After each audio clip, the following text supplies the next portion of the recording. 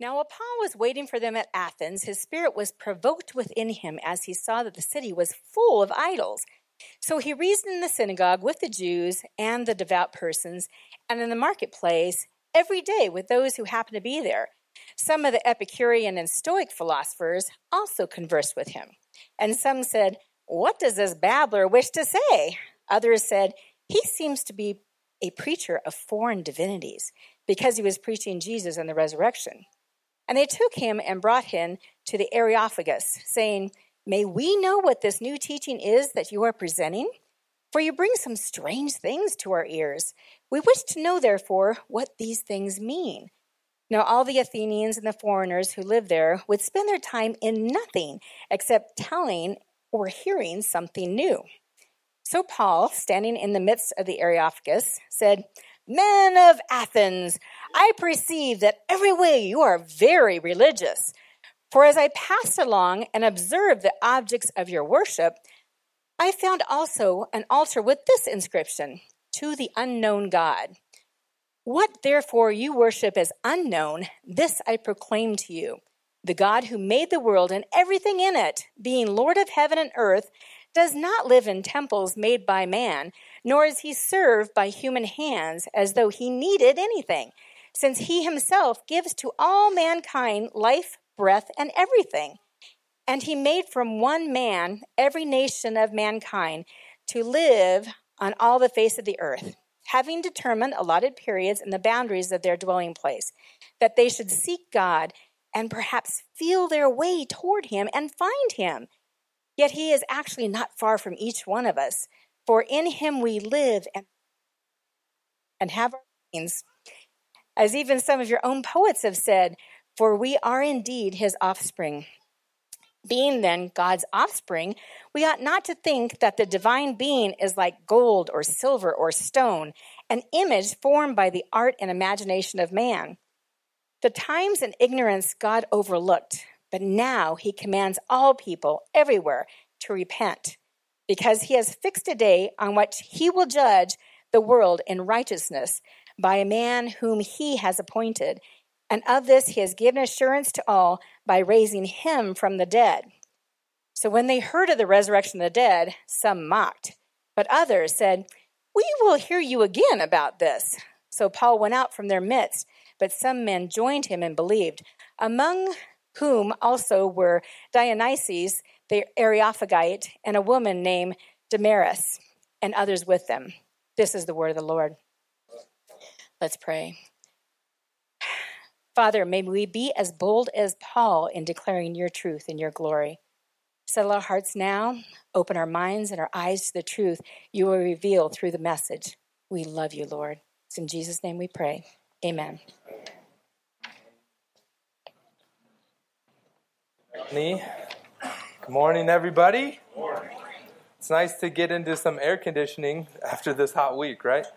My name is Kyle. I'm one of the pastors here, and it's a privilege to be your pastor. Like, truly, I love you guys if you're members here. I'm really grateful to be here today.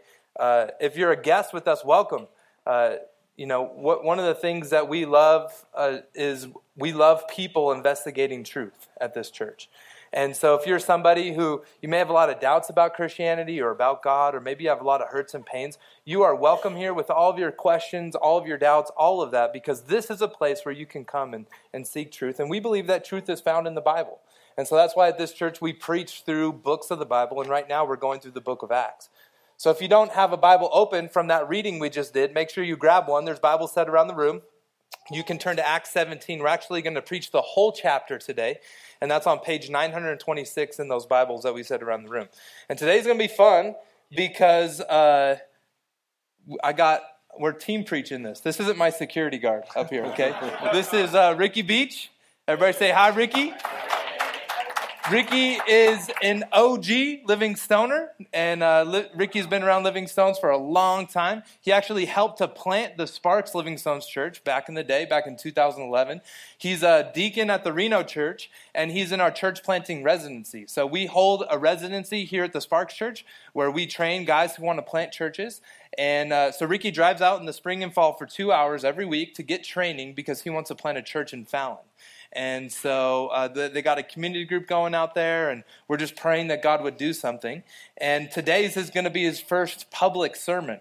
So judge him harshly, all right? The first sermon that I preached, I cried and yelled for 10 minutes, and then that was it. So I've gotten a tiny bit better. We are, so just, you'll do great. You'll do great. Okay, so Acts. Let's get into this, all right? Acts chapter 17. The book of Acts, the entire book of Acts is broken up into 3 parts. And it's kind of summarized by what Jesus says in Acts 1 verse 8. Jesus says in Acts 1 verse 8 to his disciples, he says, my Holy Spirit's going to come upon you, and then you're going to be my witnesses in Jerusalem, Samaria, and to the ends of the earth. And so in Acts chapter 2, we see the disciples taking the gospel of Jesus, the message of Jesus, to Jerusalem. In Acts chapter 8, we see them taking it to Samaria. And in Acts chapter 10, they start taking it to other people outside of those regions. And what we get here in this last section of Acts, we're going to have 17 through chapter 28, is Paul's commitment to take the message of Jesus to the end of the world. And he takes it to Rome. And any ancient reader would have thought, man, if you can get the gospel to Rome, you've basically got it to the whole world.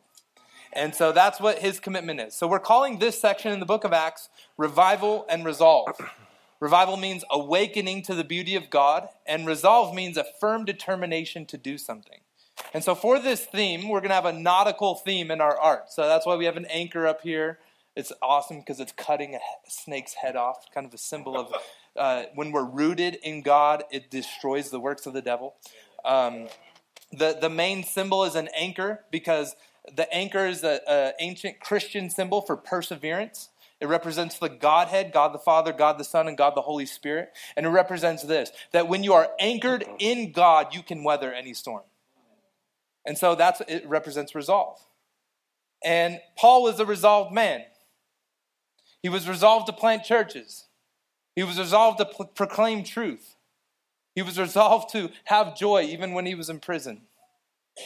He was resolved to fulfill his calling, and he was resolved to make Jesus famous. And we want to be a resolved church in the same way.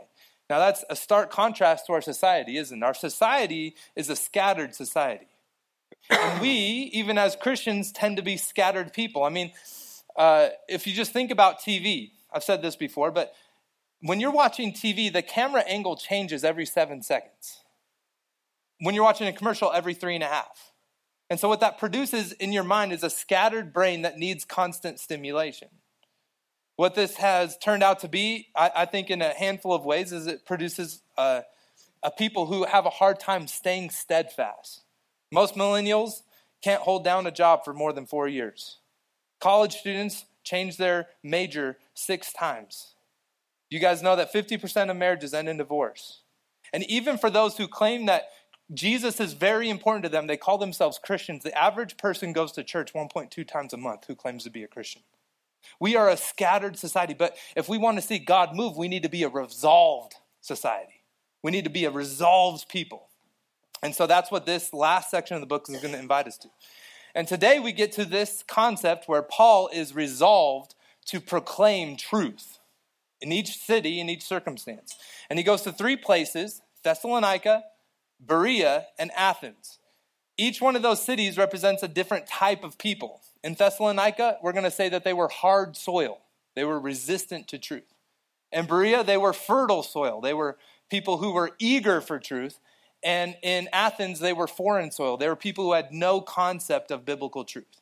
And so Paul is resolved to proclaim truth in different ways in each one of those cities. And it's important for us to pay attention because each of us have those different types of people in our lives, don't we?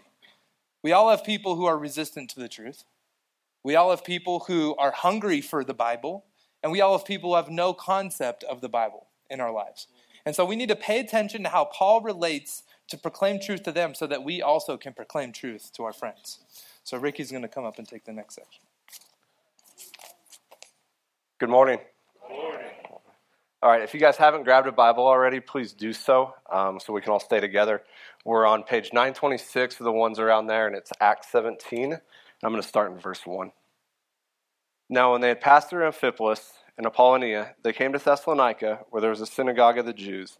And Paul went in, as was his custom, and on 3 Sabbath days he reasoned with them from the Scriptures, explaining and proving that it was necessary for the Christ to suffer and arise from the dead.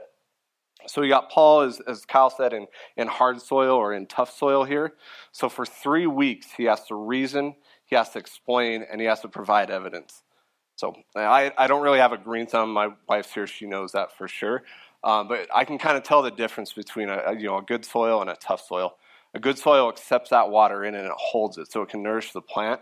Where a tough soil is, it won't be permeated. The water hits and rolls off, and it just goes away. So that's what Paul's dealing with here in Thessalonica, tough soil. So he reasons and he explains and he proves to them from the Scriptures.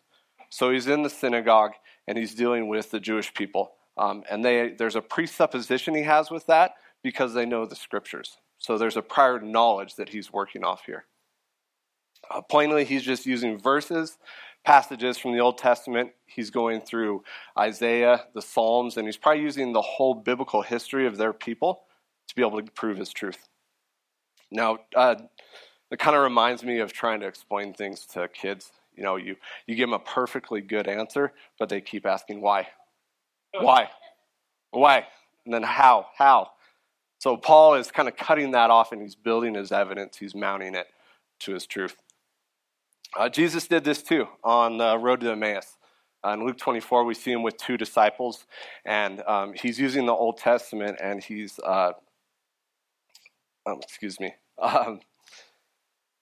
he's interpreting the Scripture, in all the Scriptures, the things concerning him. And he did that on just a 1-day walking trip. But Paul's having to do this over a 3-week period. So he's going to have to use patience, and he's going to have to be clear in what he says to that tough soil. So let's get verse 3. Explaining and proving that it was necessary for the Christ to suffer and to rise from the dead. Now we need a little word help here. Christ means Messiah. It means the anointed one. It's not a last name like Kyle Bateson or Ricky Beach. It's a descriptive term. So why is he having to specifically tell them about suffering and rising from the dead? See, the Jews were waiting on a Messiah king.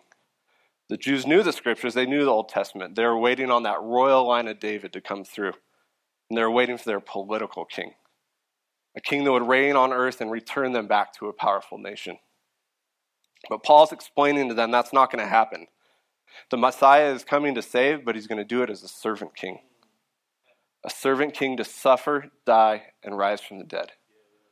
Not so the Roman Empire would be conquered, but so sin and death would be conquered. Sin and death that's inherent to all of us. You see, what they wanted and what they're looking for isn't what they really needed. They didn't need a king to conquer the Roman Empire. They didn't need to be a great ethnic nation again. They needed a savior to conquer their sin. And that's what Paul was explaining and proving to them. Let's finish that verse. And saying, this Jesus, whom I proclaim to you, is the Christ. So I don't think Paul crescendoed this on the 3rd week. He didn't wait till the last 10 minutes of his sermon on week 3 to say this. He was continually doing this the whole time. But we see it here as a summarization. And this is the crux of Christianity. This is the very center of it. Paul is saying the one I've been telling you about, the Messiah that must suffer and be raised from the dead, the one coming to save is Jesus, Jesus of Nazareth. He's the Christ. And he's already done it. They didn't have to wait anymore. It was for his glory and for his salvation. So Paul's saying the truth that you've been missing this whole time and I've been explaining and proving to you is he's the one. He's the one you're looking for. It's a simple, but it's a bold proclamation of the truth. And it took patience and a clear explanation in that tough soil. So let's see a response. Verse 4. And some of them were persuaded and joined Paul and Silas, as did a great many of the devout Greeks and not a few of the leading women. But the Jews were jealous, and taking some wicked men of the rabble, they formed a mob, set the city in an uproar, and attacked the house of Jason, seeking and bringing them out to the crowd. When he couldn't find them, they dragged Jason and some of the brothers before the city authorities, shouting, "These men who have turned the world upside down have come here also." And Jason received them. They're all acting against the decrees of Caesar, saying there's another king, Jesus. And the people of the city authorities were disturbed. And when they had heard these things, when they had taken money as security from Jason and the rest, they let him go. So proclaiming the truth always brings a response. People have to do something with it. For some of you guys, it's the first time you've heard that truth. And some of you have heard parts of the Bible before, but you've never had the truth explained to you. So like Paul, that's what we do. We explain that Jesus lived, suffered, died, and rose again for our sins. And some of them are more persuaded. They believe, they were saved. It's amen, right? See, the truth of this gospel, it's very simple. Luke summarizes it here in just one verse. So we don't need to have a theology degree. We don't need to be able to read Hebrew or Greek. We need to have a heart that desires for people to be saved. A heart that will patiently and clearly explain the truth. But not all will believe. Now, what's happening here is kind of a parallel to Jesus and the religious leaders. But these religious leaders are also twisting the truth. They're removing that clarity. They're even saying the world is being turned upside down when actually it's being turned right side up. It's being set straight. So not only are they twisting the truth, but they're actively trying to stop that proclamation. You see what's happening to Jason here. He's being drugged from his house. You know, they didn't just grab his hand and just kind of pull him along. They grabbed him and dragged him on the ground, cutting him up everywhere. I know we may not worry about being assaulted over the truth, but a lot of times we worry about how it's going to affect our friendships, what people are going to think of us, you know, what we're going to be excluded from. And the truth is some of those things are going to happen. So resolve is needed. Now, before Thessalonica, Paul was coming from Philippi, where he's actually beat and put in prison over the truth. And now he's going to get kicked out of this city. But he wasn't swayed. He remained resolved to preach the truth.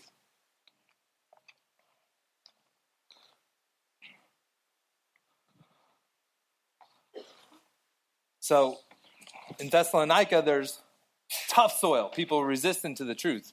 But now Paul, he escapes for his life. It says that they send Paul away at night, and he gets to a new city, the city of Berea. So let's look at that. Verse 10, it says, the brothers immediately sent Paul and Silas away by night to Berea, and when they arrived, they went into the Jewish synagogue.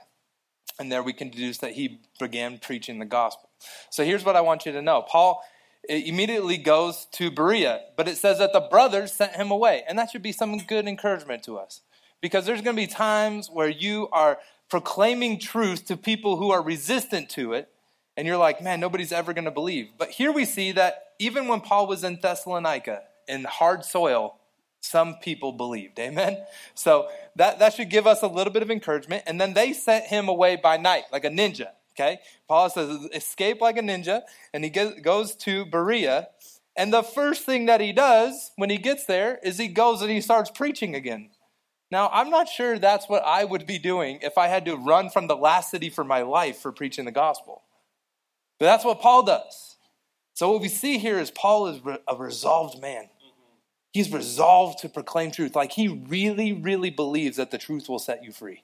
And so he really wants people to be set free. So he goes in to proclaim it. Now, Berea is a lot different than Thessalonica. Okay, look at verse 11. It says, now these Jews were more noble than those in Thessalonica. They received the word with all eagerness, examining the scriptures daily to see if these things were so. And many of them therefore believed, with not a few Greek women of high standing as well as men. So what we see here is the author, Luke, says that Thessalonica and Berea are two different places. Thessalonica was hard soil, but Berea was fertile soil. These people, it says, were eager for the truth. They were hungry for the truth. It's kind of a description of what I hope Living Stones would be, of people who are eager to hear the truth of God. We're hungry. They were hungry for it. And when Paul preached, they didn't just take him at his word. I love that. It says that they examined the scriptures. So, and Paul, he was an awesome preacher too. So Paul's just up there preaching and he's throwing down and they're sitting back there like, hold on, we'll get back to you. We're going to go check for ourselves. And there's a sense where I love that. They examined the scriptures to see what was true. They were not swayed by man's opinion alone. They valued the scriptures above man. And that's the kind of church that we want to be, isn't it? That we value the scriptures above the preacher's opinion, even mine. And we also value the scriptures above our own personal opinions. And they examined the scriptures to see if it was so. And it says here that many of them therefore believed in verse 12. Many of them therefore believed. So what I think Luke is doing in that verse is he's saying there seems to be a link between hunger for the truth and faith in the truth. Hunger and faith. And so perhaps we are in this room struggling to believe, struggling to have faith. I think Luke would ask you, are you hungry for truth? Because if you're hungry for truth, it will probably lead to faith if you give a true investigation. I like how Luke describes their examining of the scriptures, their testing of Paul by the Bible, as a good thing. And what he does that as a good thing. And if you're somebody who's a skeptic in the room, you should be encouraged by that, because it means this: if you seek truth, you will find it. And you can test the scriptures. You can test the scriptures. The scriptures will hold their weight. And as Christians who are proclaiming the truth, I love what Charles Spurgeon says. He's like, the Bible's like a lion. You don't have to defend a lion. You just unleash a lion. You just let it out. And so we can trust that the Bible will hold its weight in pointing to Jesus. And so we should be examining it. We should be seeing if the whole thing does point to him. We shouldn't just be taking each other at man's opinion. But look at what happens after many people believe. Oh, and by the way, he notes again that many of the high-standing Greek women believed. And I think the reason why Luke is doing that is because it was common in that day for people to demean women, but the Bible continues to uphold women as the pillars of the faith and the forerunners of the faith. Hallelujah. It's pretty cool. So verse 13. But when the Jews from Thessalonica learned that the word of God was being proclaimed by Paul at Berea also, they came there too, agitating and stirring up the crowds. Then the brothers immediately sent Paul off on his way to the sea, but Silas and Timothy remained there. Those who conducted Paul brought him as far as Athens, and after receiving a command from Silas and Timothy to come to him as soon as possible, they departed. So what we see here is people from Thessalonica, they hear about the word being preached down in Berea, and then they come down there to hate on Paul down there, okay? As Taylor Swift says, haters going to hate. And that's what's going on here. I mean, you could probably summarize a lot of Paul's ministry is running from haters. Running from haters. But here's what I think we should gather from that. As Ricky said, it doesn't matter where you are. When you proclaim Jesus, you will face resistance. You don't believe me? Go start talking about Jesus at work. Go start talking about Jesus at your family gatherings. You're going to face resistance. But Paul is resolved to do it. And so what ends up happening is these guys come down to hate, and then so Paul has to flee again for his life. But what Paul does is he leaves Timothy and Silas. And the application for us here is this: that when you come across somebody who is hungry for the truth, they don't just need you to proclaim it once. They need investment and discipleship. And Paul leaves for them Timothy and Silas because he knows that that this whole faith thing is a journey. It's not like you come to church once and all of a sudden you walk out and you're good. You need people to hold your hand kind of and walk you through the scriptures. And that's why we need faithful leaders who are eager to proclaim the truth. And so Paul leaves Timothy and Silas. And so the big idea is that Berea is a fertile place for the truth of God and the truth of Jesus. But they weren't willing to just willing to take truth at face value. They wanted to examine to make sure that what they were receiving was actually truth. So an illustration would be like when I know because you're all walking around with hundreds in your pocket. When you go to a store and you use a $100 bill, right? What do? They take that and they examine it. Now, when you do that, you're not like, how dare you examine my $100 bill, right? But what the person is doing, they want your money. I guarantee it. They want your money, but they want to make sure that it's real money. And in the same way, Berea wanted truth, but what they wanted to make sure was that it was real truth, that the Bible really did testify to the life, death, and resurrection of Jesus. And so they examined it. And it leaves us with a couple questions. The first question, I think, is natural. Is your heart fertile for the truth of God? Are you here today because somebody else made you come? Or are you here today because you are hungry for the truth? And if you are hungry for the truth, are you willing to examine what people are saying, even the pastors, by the scriptures? In an age that has so many social media platforms that are proclaiming we have the truth, Christians need to be people who are willing to examine the truth. And so, and we need to be people who are saying, yes, we hear you, but we're also going to test it by the scriptures. And I invite you as the pastor of Living Stones to do that. And if you're somebody who you wouldn't proclaim yourself to be a Christian, I think that this should be great encouragement for you. Keep searching for the truth. Keep looking into it. Look into Christianity. Look into what the Bible says. Look into what other religions say too.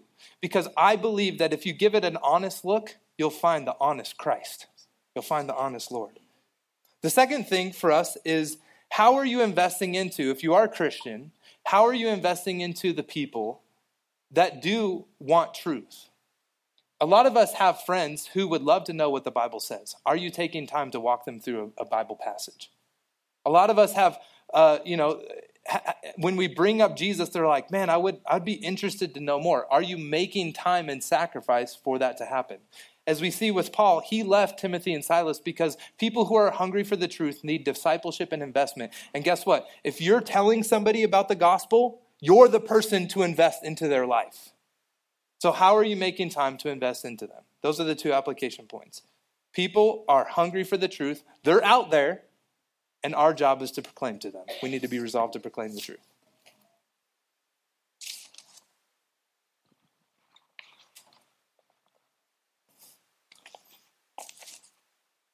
All right, so we have Paul now in Athens on his own. Verse 16. Now while Paul was waiting for them at Athens, the Spirit was provoked within him, as he saw the city was full of idols. So he reasoned in the synagogue with the Jews and the devout persons, and in the marketplace every day with those who happened to be there. So Paul's in Athens now. Now at this point, Athens isn't the great city it once was, but it's still living on from its history. So it's a place of culture. It's a place of thinkers and philosophers, amazing architecture, statues made of gold, silver. This is the kind of place we want a vacation to, right? You think Paul would just kind of take a break from all that mission stuff and go on those duck boat tours to explore the city. But he doesn't, because something keeps bugging him. He keeps seeing idols. Idol after idol after idol. Now let's slow down here just for a second and let that kind of sink in for a minute. Athens was known as the birthplace of democracy. Some people have said it's the cradle of Western civilization. So the birthplace of democracy came from a city overrun with idols. Yeah, we need to stop here also for a second, because I know idols don't kind of make their way through time to our culture now. We don't have a lot of golden statues, silver altars that we go lop the heads off of chickens for. But we have a lot of man-made idols, stuff out of our heart. Because idols are things that we turn to for fulfillment outside of God or instead of God. The behavior of my kids.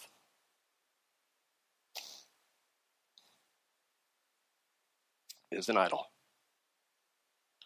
Many times their obedience is where I get my worth from.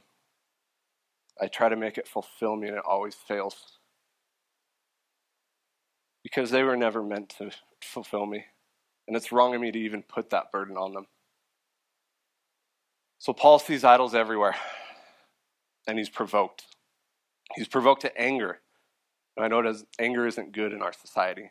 Anger at not agreeing with someone else's beliefs.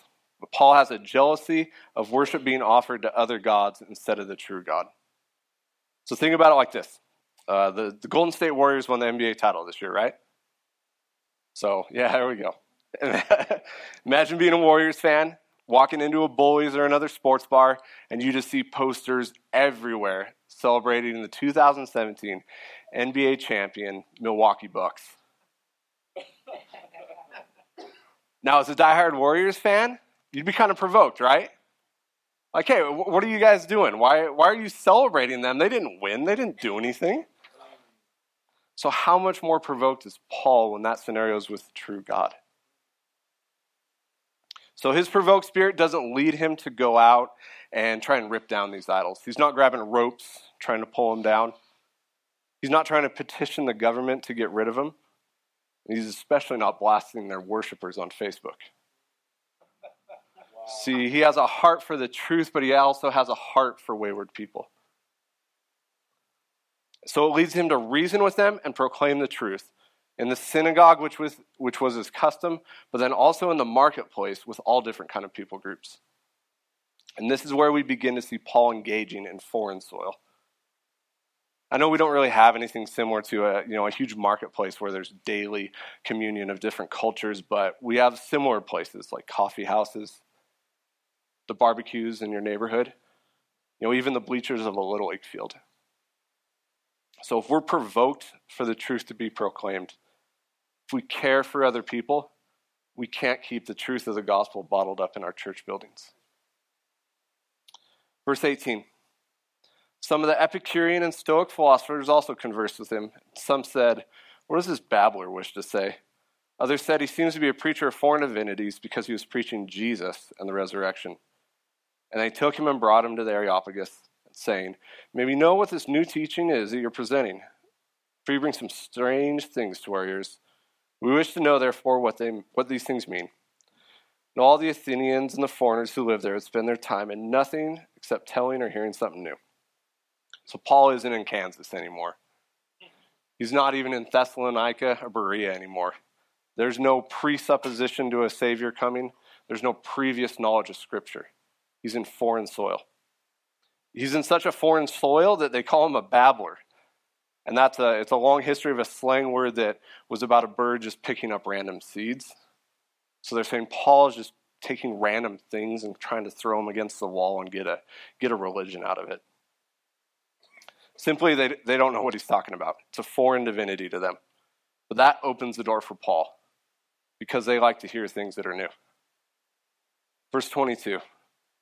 So Paul, standing in the midst of the Areopagus, said, "Men of Athens, I perceive that in every way you are very religious. For as I passed along and observed the objects of your worship, I found also an altar with this inscription, 'To the unknown God.' What therefore you worship as unknown, this I proclaim to you." So Paul is starting to address the people, and it's important to see how he starts off. He doesn't start by confronting or bashing his listeners. He starts by coming alongside them. He's using some common ground they both have. He's in foreign soil, but he's speaking in their terms. So I see that you're very religious. You have all these objects that you enjoy worshiping. Well, let me tell you about that. We can connect to our culture in that way too. Culture says God is love. Well, he is. And he loves so much that he sent his son to die for sinners like us. Our culture values justice. God does too. God sent his son so justice would be paid for. And our society loves inclusiveness, all different peoples being involved. So does God. The gospel isn't just for the Jews in the synagogues. It's not just for the churchy people. It's for all types of people. There's no distinction. So there's connections we can make on the ground level with the people around us. Verse 24, we're going to see Paul's proclamation. "The God who made the world and everything in it, being Lord of heaven and earth, does not live in temples made by man, nor is he served by human hands as though he needed anything, since he himself gives to all mankind life and breath and everything. And he made from one man every nation of mankind to live on all the face of the earth, having determined allotted periods in the boundaries of their dwelling places, that they should seek God, perhaps feel their way toward him and find him, because he's not actually far from each one of us. In him we live and move and have our being, as even some of your poets have said, for we are indeed his offspring. Being then God's offspring, we ought not to think that the divine being is like gold or silver or stone, an image formed by the art and imagination of man." So Paul begins his proclamation with God as creator. So creation isn't randomness like the Epicureans were there thought. It's one God, Lord, over all things. So it's not Zeus, God of the heavens and the skies, and it's not Poseidon, God of the ocean. And as God the creator, he can't be reduced to man-made things. He can't be reduced to his creation. He's not of his creation, as these pantheistic Stoics believed. So there's an order here. God himself being outside of creation as a creator, man being part of creation and in it, and the makings of man, the statues, the golden idols, stone images being below man. So what Paul is saying here is, how much greater is the creator than the created things of the created things? If he's much greater, how can you worship these created things? And you can imagine Paul kind of raising his hand and pointing to the Parthenon as in verse 24, as he said, God doesn't live in temples made by man. In 29, we ought not to think of the divine being like gold or silver, pointing to a statue. Created things are not worthy of worship, but the Creator is. 26, and he made from one man every nation of mankind to live on the face of the earth, having determined allotted periods and the boundaries of their dwelling place. So from his creation of one man, we know that to be Adam, he made all nations. We also know from that one man's heart, Adam, came sin. Sin and idolatry that then comes to every man and woman in every nation. Now hold on to that because we're going to use it a little later. So not only is he creator, but he's sovereign over his creation. He didn't create and then kind of step back and see what happens. He created, but he's actively working in his creation. There's a purpose to his creation. There's a purpose to you, and it's his purpose. So he's the giver of everything, and he has determined the time in which they live and where they live. So why is that important? So verse 27, so they should seek God and perhaps feel their way toward him and find him. Yet he's not actually far off from each one of us.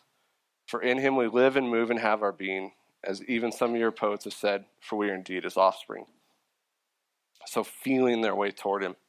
We need to think of someone in the dark, trying to feel their way along, trying to get to something, reaching their hands out, trying to grasp, but they're just getting thin air.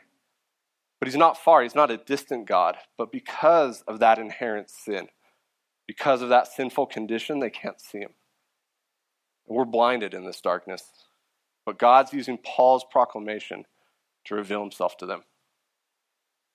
So if this is all foreign to you right now, I'd like to let you know that you're in this church right now for this very reason. To see Jesus for who he is and what he's done.